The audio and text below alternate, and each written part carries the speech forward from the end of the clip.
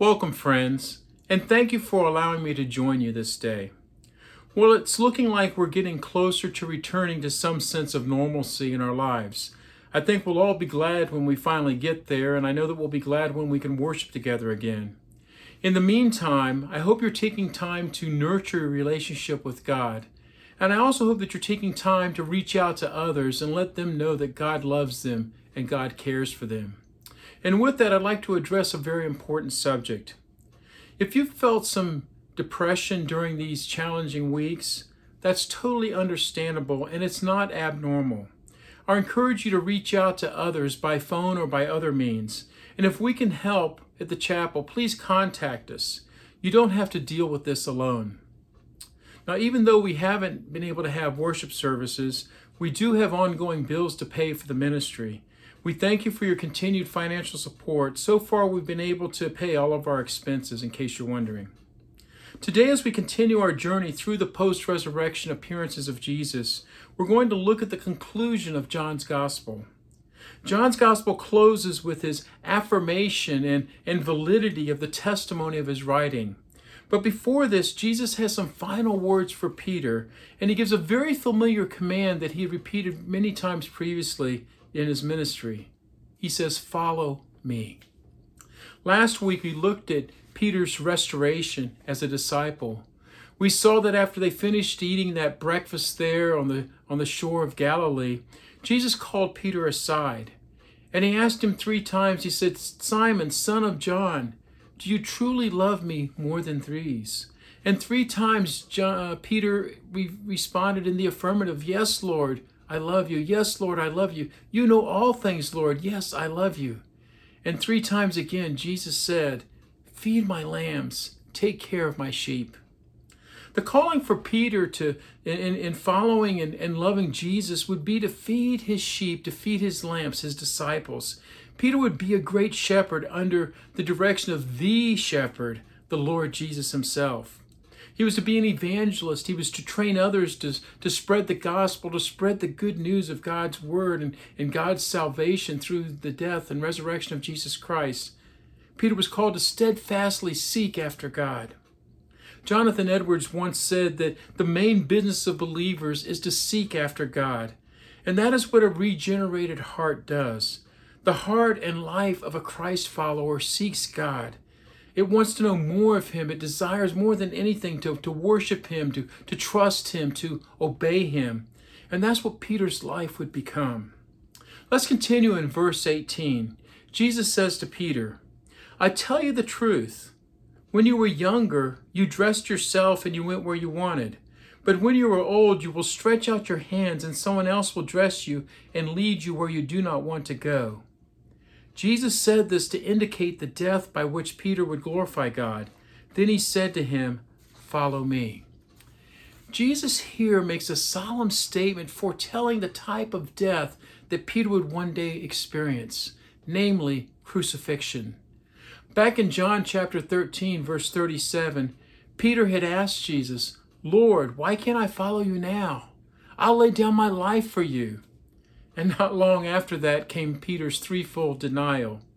Well, last week, as I said, we saw Peter's restoration, and now Jesus tells Peter that in the end of his life, he would indeed lay down his life for the Savior. He would not defend himself with a sword as he tried to do in the garden, but his love for Jesus would be demonstrated in the death of a martyr. Now, Jesus issues this call, the call to follow me. It's a command which he gives 23 times in the Gospels.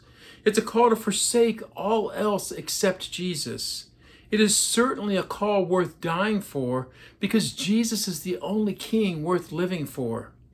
Jesus' command to follow me began at the start of his ministry. And as I said, it's repeated often. Now, as he's preparing to ascend to the Father, he gives the command again.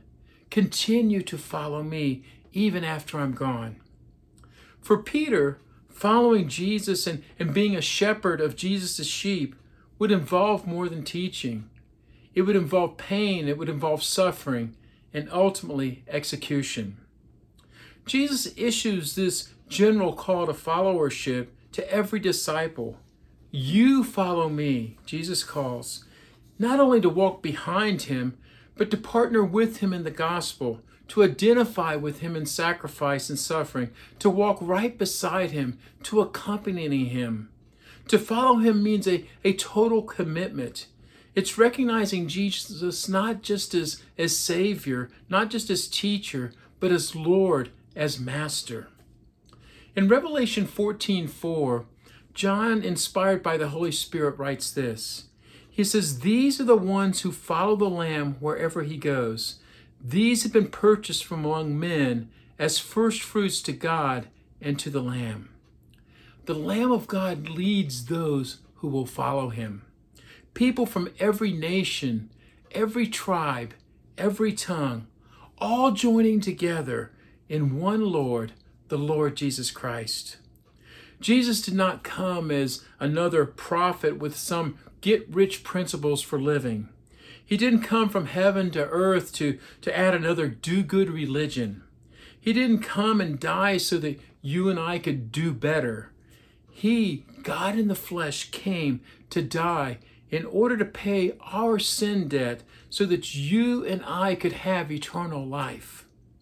That's why it's so misguided for anyone to think that they're just going to put a little Jesus into their life and somehow please and appease God.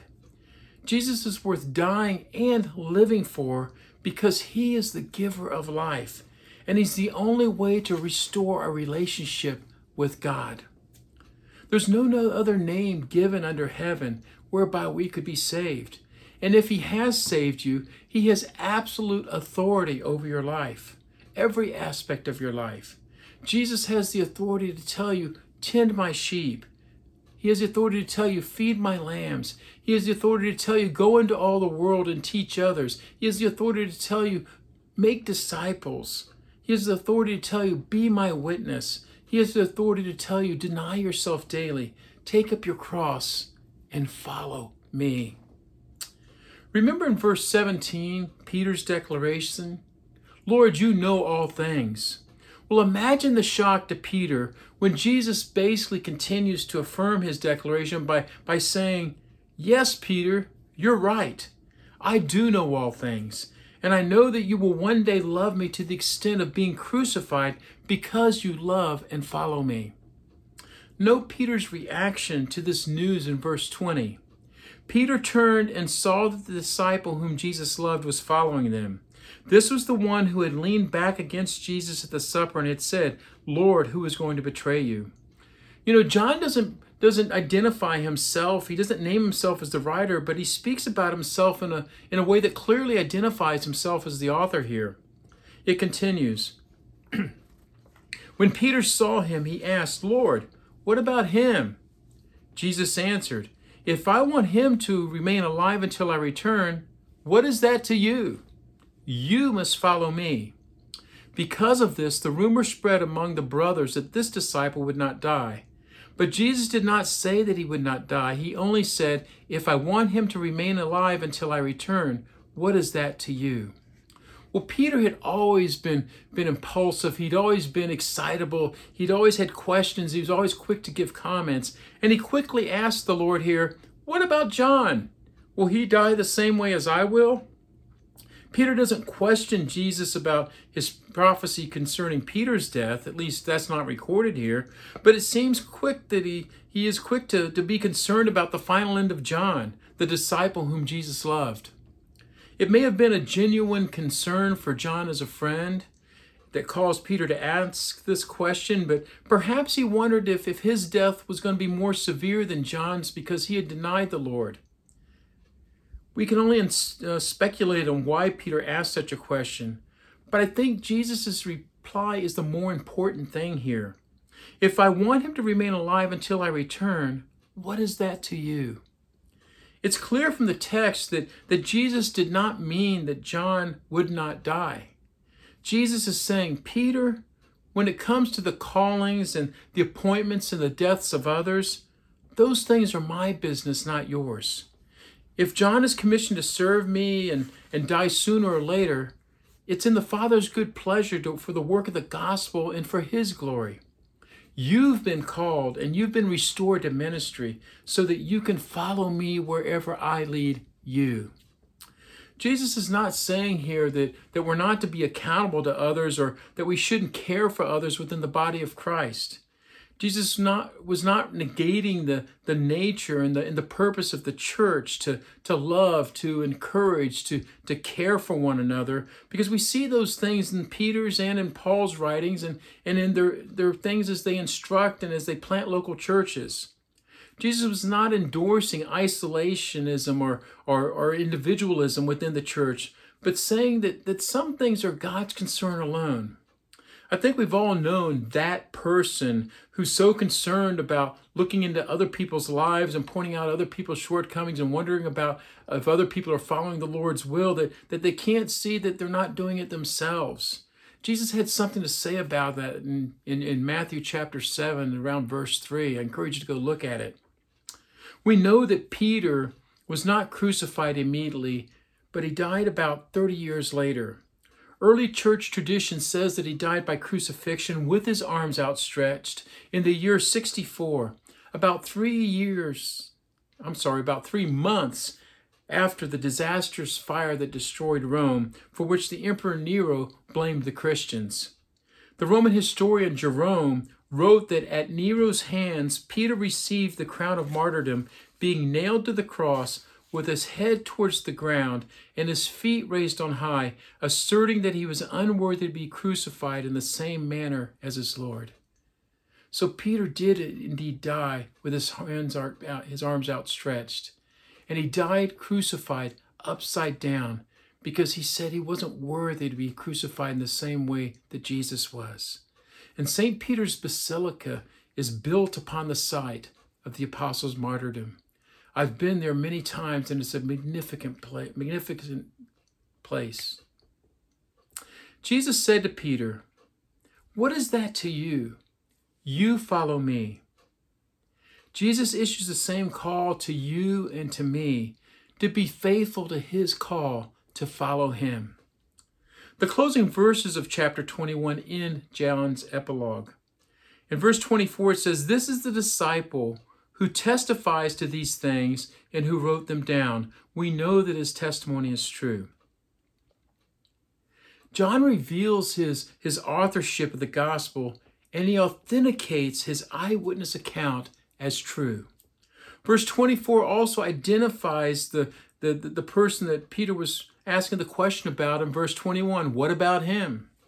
By revealing himself as the author, we know that God used John to bear witness to the gospel as well as to his role in evangelism. John's witness is added to the list of the many people and events who have testified to the works and the testimony of Jesus himself as the Lamb of God who came to take away the sins of the world so that we might believe in him and have eternal life. Finally, John closes with verse 25, where he writes, "Jesus did many things, many other things as well. If every one of them were written down, I suppose that even the whole world would not have room for the books that would be written." You know, I've often said that while we need to be thankful for the Scripture, God's Word, we also need to be aware of the white space in our Bibles, the space between the lines, realizing that there's much more that happened that we don't have a record of.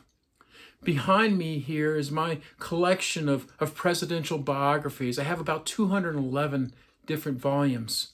They chronicle the lives and the work of the 43 individuals from George Washington to Barack Obama who have held that office. One thing I've learned by reading, and no, I haven't read every single one of them, as I'm sure you're wondering. One thing I've learned is that no author can include everything. And John reminds us of that by saying that he did not include all that Jesus said and did.